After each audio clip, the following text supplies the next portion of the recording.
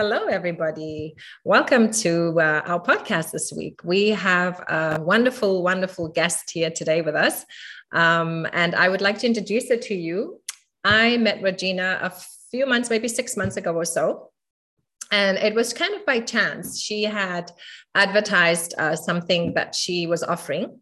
And I looked at it and I was just like blown away with what she had put together. So a couple of months later, after using a lot of these tools and techniques that she has in her course, I invited her to talk to our guest today because I think that everybody can really benefit from this knowledge. And so Regina is an NLP master practitioner, and she's going to tell you a little bit about what that is and about how that is related to our thinking, our thoughts, our thought patterns, behaviors, and so on.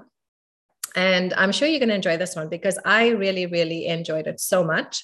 And hopefully you're going to hear something that's going to intrigue you or something that's going to help you to move forward to maybe try some of these techniques. So without further ado, Regina, welcome to our podcast. It's such a privilege and an honor to have you here with us. Thank you for making the time out of your busy schedule. And actually just sitting here and watching Regina on the Zoom, it's like in her office on the back wall, it says, "Your existence is enough." And I hope you can hear that. Your existence is enough. You are enough. So thank you for that, Regina. Go ahead. Introduce yourself to us a little bit and perhaps tell our listeners about how you became to be in the NLP and becoming a master practitioner of NLP.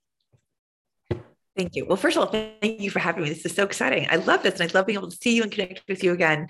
It's just a delight. And it's always a joy for me to share the work that I do and what's possible for people, because I just feel I'm biased, but I feel it's very, very important. I have to say that I've done a course with her too, and it's amazing. Thank you. So NLP, people may have heard that acronym before. It stands for Neuro Linguistics Programming, which just means the language of the brain. There's a lot of NLP out in the world. I mean, people can get, an informational course for like $33 or $100 on the weekend for a weekend, whatever. There's a lot that's out there. The type of NLP that I practice is called transformational NLP. It actually goes way deeper into the client's whole experience, because there's what we experience on the surface, and then there's also what the different parts of our brain are actually responding to. And then there's also what I like to refer to as the collective family soul that person comes from, which is like family constellations, and tracking those loyalties and those entanglements that also contribute to your experience. Mm-hmm. One of the reasons I got into NLP, I have been doing self-development work, personal growth for 25 years as a participant, as a coach, as a seminar leader, coach of coaches. And I was always looking for something that would make me feel better or help me, manifest what I wanted to do. And I would get certain places and I'd get to certain spots and everything was extremely helpful. And everything was appropriate for where I was, but there was still something more I needed. And when I came upon this, it was like, oh my gosh, this is for me.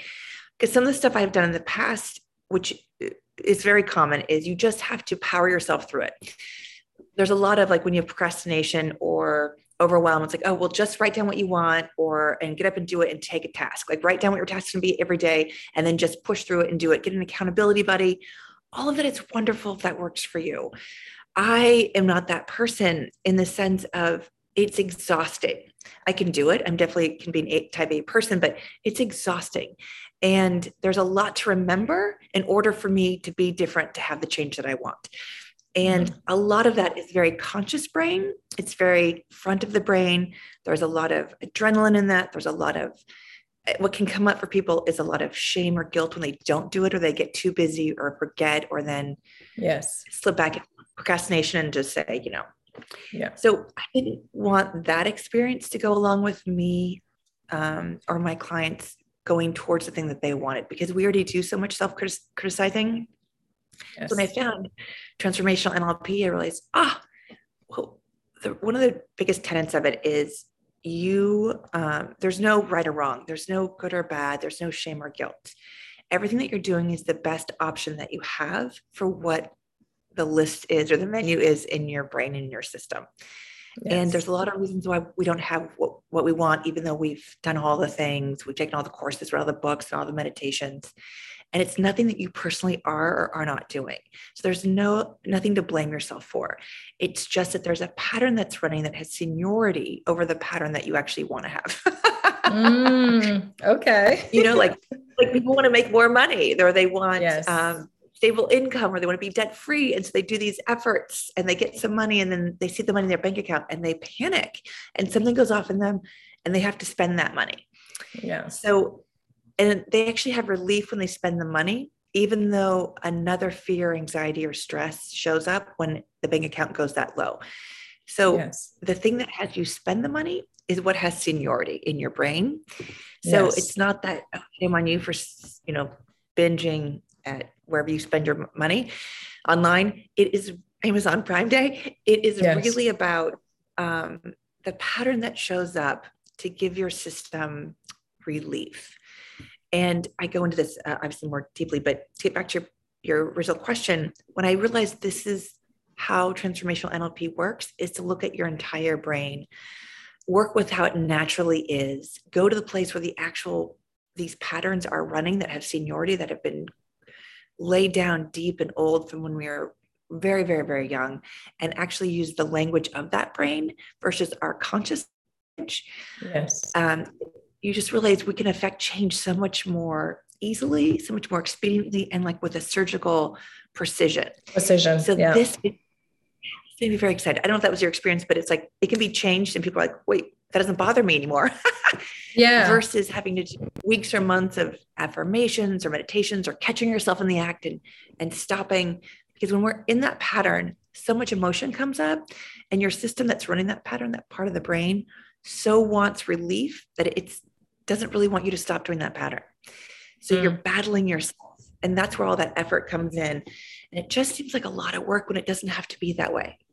Yeah, because I can relate to this. I see it a lot in people. People come, let's say it's the end of the year and they make a resolution. I'm going to go to the gym, however many times a week. And then they come to mid-January. It's only been 2 weeks and they already fall off the track. And I've seen that as a yoga teacher too, like how people say they know this is so good for their health. They want to come. They even pay for the year, and they won't show up once. And I always wondered, like, what makes people do that? And it's literally like you said, that there's a part in the brain that's conditioned to the sabotage.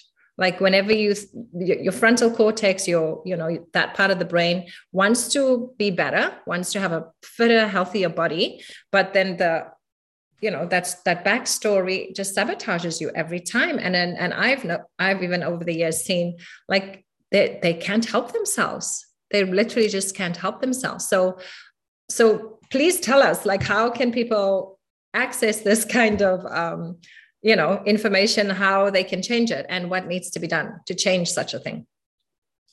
Yes. Okay, great. So to change it, you actually have to go to that part of the brain, which is the reptilian brain, or I refer to it as the critter brain. It's at the base of your skull, the top of your spine. It is our very first brain. And we share it brain. We share it with so many animals on the planet, right? Yes. And it's the first brain that is fully online when you are in utero, when you are the tiniest little, dot organization that you can see. It's online. And so you are tracking everything about your well-being inside your mother's uterus into birth and beyond.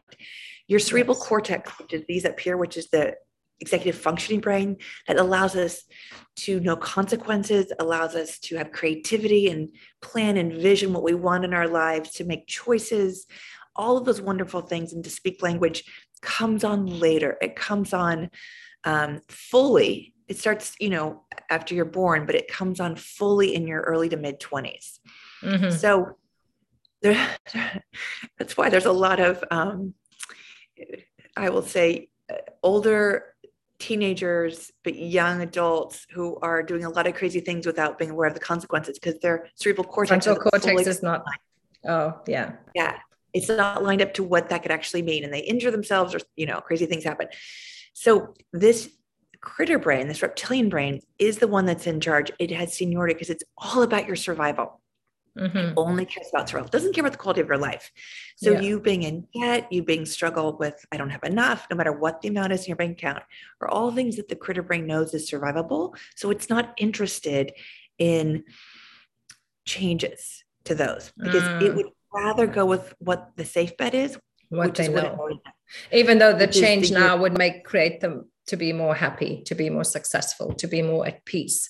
But the pattern has been going on for years and years, and your safety is more important than your happiness. It has priority. It has seniority. Yes. Versus your executive functioning brain, would love to buy a journal and write down in a Pinterest board and do all these wonderful things of like, this is what I want. Look how fine this is. And you can, join a million groups that say, I am wealthy today. I'm confident today. I'm happy today. Yes. That's all wonderful things to do. They're lovely practices, but they really deal with the executive functioning. And these two parts of your brain don't always They don't talk. In fact, no, they're like two separate hands. And that's why we don't understand it. That's why we don't understand it. We can't grasp it and we can't change it. Like I've literally seen it all through my 25 years of teaching yoga. It's like I've seen people, I know how badly they want it, but then something happens and they don't show up, So it's kind of like, that they can do it, but there's a pattern in them that allows them to not do it, or just, they keep going through that same pattern. Yeah. And the worst thing is to blame yourself or feel guilt or shame around it, because you really you have two different parts of your brain that are fighting, and you're in your conscious brain going, why can't I do this? How come I can't go to the gym? When I get to the door, I'm all dressed. I turn back to the couch, turn on Netflix and eat a pint of ice cream. And then you feel bad, but it actually feels better than going to the gym. And then you realize, oh, there's something in the way. Most likely there is a limiting belief, a blocked pattern that is there, that's running, that your brain is referencing, that actually is a better choice than going to the gym. For whatever reason, everyone, it's individual, but there are simple techniques when you work with an NLP practitioner who knows transformational NLP. I don't mean just any NLP practitioner. Yeah. Although there's lots of information about NLP, which a lot of it is, really interesting and wonderful when it was on just the topic itself and how it works. But there are ways to actually get into that brain and help it. I'll explain it this way. Again, traditional modalities, there's nothing wrong with them. They bring a lot of peace and joy to us when we get to meditate and journal and do different types of workshops. Those are all fabulous. But it's when you're trying to go from the executive functioning brain to the critter brain, it's like walking from California to New York. You will get there. It just may take a really, really, really, really long time. And there's going to be a lot of seasons, right? And sometimes you can get stuck in Ohio. Now, Ohio's lovely. It's a wonderful place. There's so many wonderful things. You really wanted to go to New York. So that's when I have clients that most come to me, is when they get to that place and like, I can't get beyond here, right? Because I could only get so far. I could only get so many new neural pathways. Because what you need to do is create new neural pathways from the executive brain to the critter brain for what you want to the critter brain, so that it knows that it's survivable. And the more of those that you create, the more bridges, the more new neural pathways, the more new neurons fire with new groups of neurons, the more the critter brain can relax about going to the gym, relax about having more clients, and about having a certain amount of money in the bank account without needing to spend it, without that, like, that kind of thing, like, oh, what can I buy? So the more that happens, the more I refer to it as options on the menu in the critter brain it can keep. Because I mean, I can go into a whole other story. I'll keep chatting. I just wasn't sure if you wanted me to stop. What happens with the critter brain is that, I'll do this example. Let's say there's a child who grows up in a house where it's been hit on the head by a hammer. It could be literally or figuratively, emotionally, psychologically, just really turmoil. And it keeps getting hit on the head, and the critter brain goes, oh, do we survive? Gets that shock. Yeah. And then it relaxes, and then gets hit. Oh, we survived. Oh, okay. Are we alive? Oh, we survived. Yeah. And that happens enough in those formative first 6 years of their life that the critter brain starts to think, I need to be hit like that. I need to experience that kind of shock, trauma to know that I'm alive.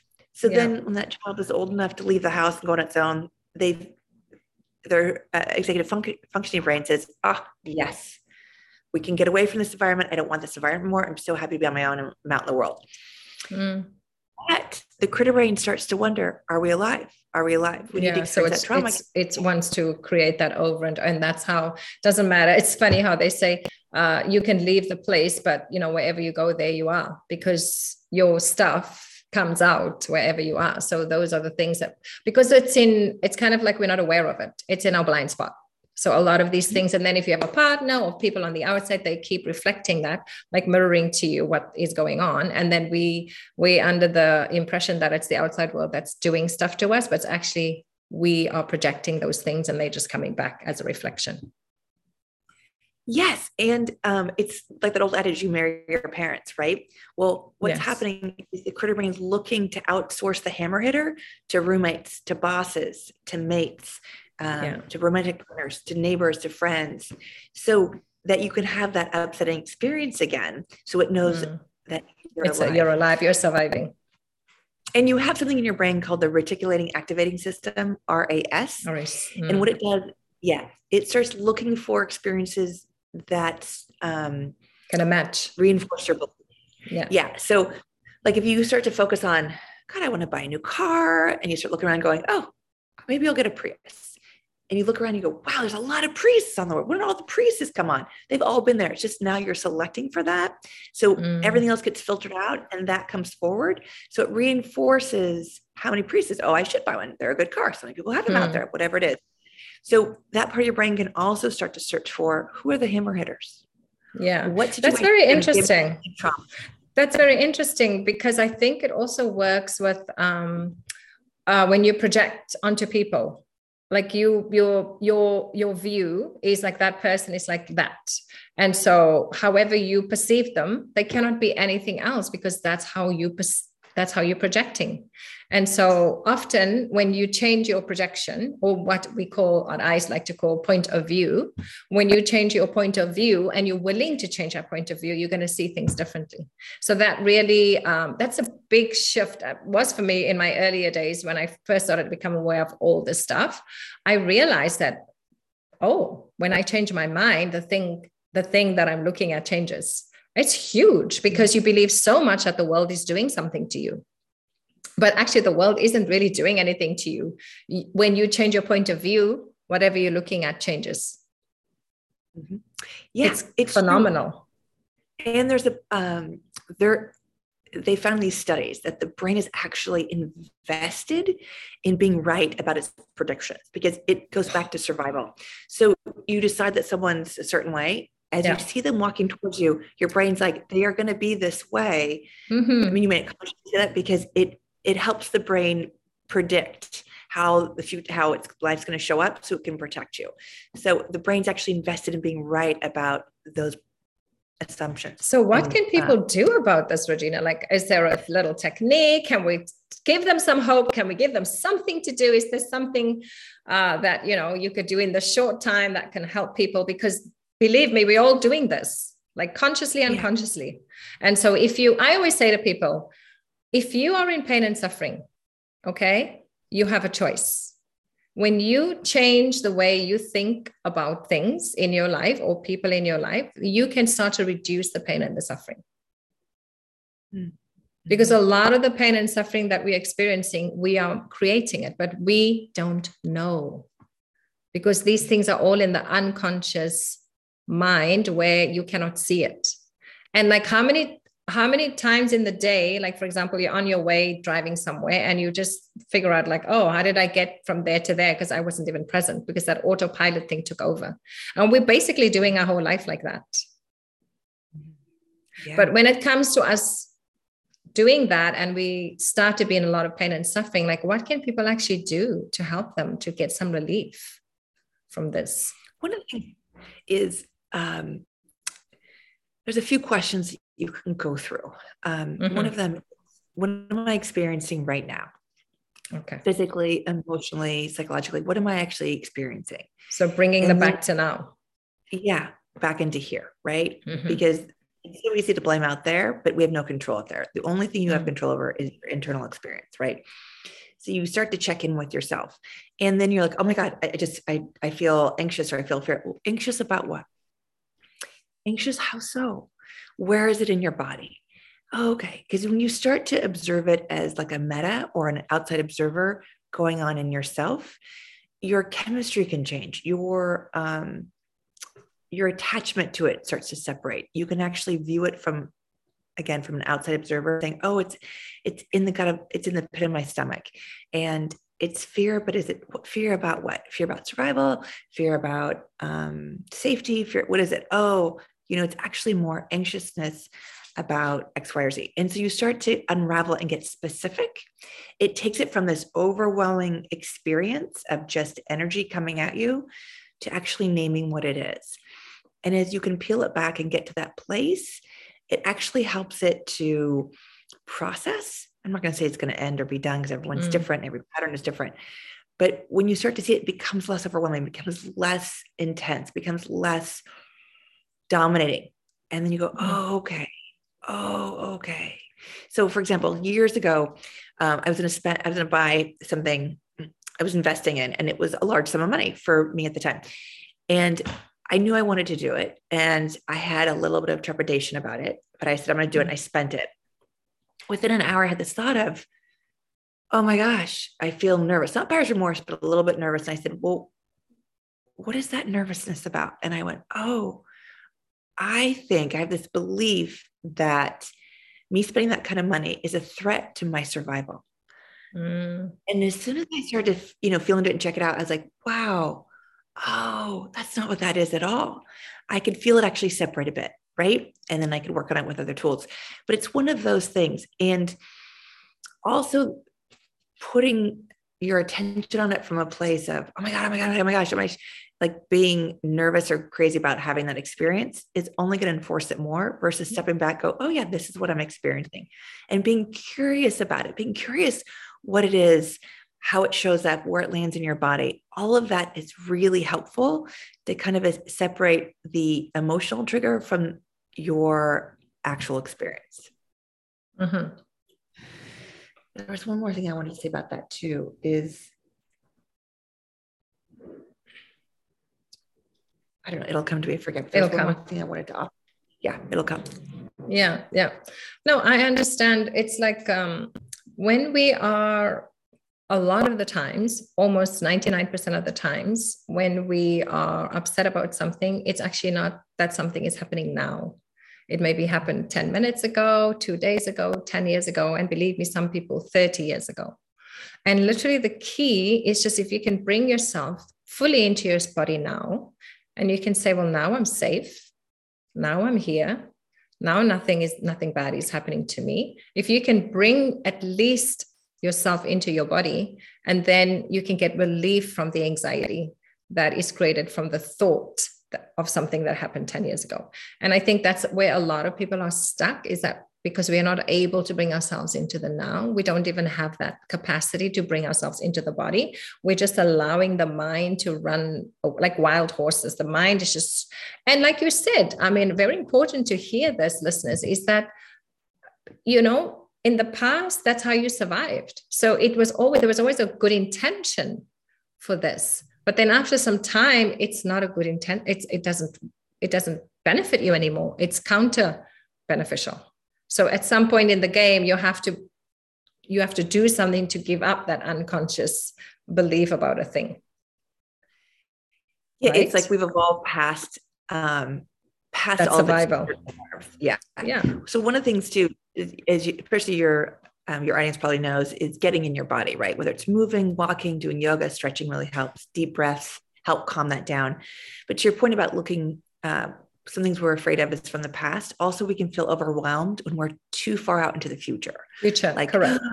Yes. And one of the things that I also work with my clients with is, they have a story about what's going on and all of that. And it's like, it's so upsetting. It's great to take a breath and just ask yourself, okay, what is it I want now? Like, this stuff is falling apart, but what is it I want now? Not as a response to that, like, oh, I don't, I need to rebuild this. Okay, great. But what is it you really want now? Oh, I actually want to do this now. I'm actually glad I got fired because I actually want to do this other job or whatever it may be, right? And so versus being so upset about, I don't know, my income's going to come. There's this whole wheel that happens and noise versus, well, actually, what do you want? And let's start putting our attention there, because attention is energy. And as we know, it's all energy and it all has intelligence. So that's another great thing to do. Yeah. And I think a lot of people get stuck in, we don't understand that life is happening for us, not to us. And so in every moment you have an opportunity. In every moment, like in yoga, my yoga teacher used to say, like, you're never too old, you're never too sick to start again from the scratch. And it's like, when I was younger, I really used to write some people off. I really did.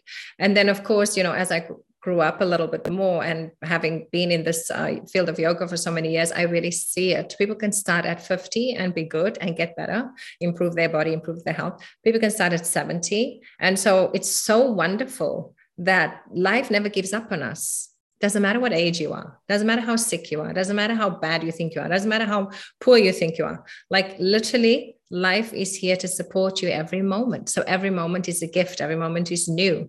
And, in every moment when you decide that you want something better, life is going to support you. But we just have to be willing to kind of really do the work. And the work really is about what lies in your subconscious. What happened in those first probably 6 years of your life, And like, let's face it, when we so tiny, 4, 5, and 6, and even 7, sometimes, like, we're pretty small compared to the world is huge for a 5-year-old. And like your parents and adults are huge. And maybe if the adults raise their voice a little bit, the child gets like, oh, my safety and my security. And so we start to create these walls and all these strategies of how to survive when we were that small. But now you're 30 and 40, you don't need those strategies to survive anymore. Right? But it's lying in the unconscious mind, subconscious mind, and we're living it unconsciously, and we don't know how to get out of it. So one of the wonderful things that I'm very thrilled about, that I learned through obviously there are many different ways of doing this, but the NLP tools and techniques is certainly a great way to start to delve into, to give you some help, to start to see, okay, what can I do to connect these two brains together? Because the executive brain is only fully formed in our mid-20s. And now it doesn't agree with what the animalistic brain has recorded. So like, these two need to talk, make friends. And I love what you said about, we just have to put more things on the menu. So that's another thing, listeners, if you're out there listening to this. So it's important that we still make this critter brain feel safe. So we're not taking anything away from it, but we're just giving it more options. And like, if you give it more options, and you can see more opportunities. So I believe from my yoga experience, I believe that the experience is infinite. Like, our ability to have experiences and to enjoy who we are, where we are, is infinite, but we are keeping it limited. So whenever you open up an area of your mind, a new area, like you said, give it a new something on the menu, it's like, oh, okay, I can do this too. And so we're never, ever taking away, from the past. We're always adding. So we're giving you more, but there's more opportunities for you inside yourself, because you're infinite. As a being, we are infinite. And so we don't have to stay stuck, and we don't have to stay hopeless. That's the key, is to understand that it doesn't matter how bad you think your life is. It's never hopeless. As long as you still have your breath and you have you're breathing, you're here, there's an opportunity, isn't there, Regina, in every moment. Yeah. And we have so many wonderful teachers out there who, and there's so many things now available on YouTube, like free things. Like, even when I first met Regina, she had graciously offered 2 weeks of her program for absolutely free. And it's a wonderful program. I'm going to put all her details in the bottom here of our podcast. So if you want to reach out to her, ask more, perhaps maybe join one of her classes. She's phenomenal as a teacher. Really, one of my favorite things I did was with you. And just learning about how many things were still hidden, and just bringing them to the forefront. And like I said, it's nothing bad happened. It's just, that's how you survived. And now we can just give more options. So you can enjoy your life, because I think life is here for us to enjoy. Life is here for us to participate, not feel like victims, not feel like, I used to feel like a victim when I was 20 years old. In my 20s, I felt like life was just happening to me. Life was just happening to me. And luckily for me, I will say this, that when I started to incorporate meditation and yoga as a discipline into my life, I was able to start to see what my unconscious mind was doing. And like, at least I started somewhere to like, there's some points that, like forgiveness, for example, it's huge. Forgiveness is not for the other. Forgiveness is for you, because when you are free from that thing, then you can move forward in your life. But when you are stuck in hatred or resentment, that is stuck in you. So forgiveness is not really for other people. It's just for you. So start wherever you have to start, but take responsibility for yourself and for what you're creating. And know that when we take responsibility, we have to do it with compassion, because we are always doing the best we can with the information that we have. And then from that place, we can do better. It's like, when you know better, you can do better. Right, Regina? Absolutely. And one of my favorite things about Regina, when she's coaching, and let's say somebody's presenting an issue to her, whatever, and they'll be going on and on and on and on, and then she'll be just like saying, "So what is it that you want? So what is it that you want now?" And I just loved it. I'm like, okay, so you've said all that stuff that's going wrong, but what do you want now? What is it that you want now? And then maybe they say what they want now, and then she'll go like, "So what's keeping you from having that?" It's my favorite thing.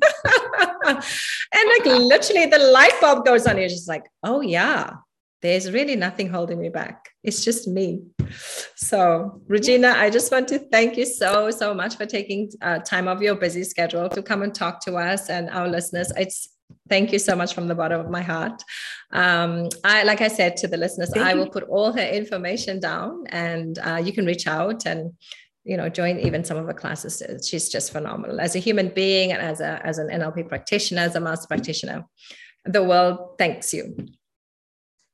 Oh, thank you. That's right. I love you too. Just thank you. Thank you for letting me come and share. It's beautiful. I love connecting with all of you. Wonderful. Thank you, Regina. And your existence is enough, people. Don't forget it. Okay. You are worthy because you are here. We will see you next week. Bye-bye. Thank you, Regina. Thank you.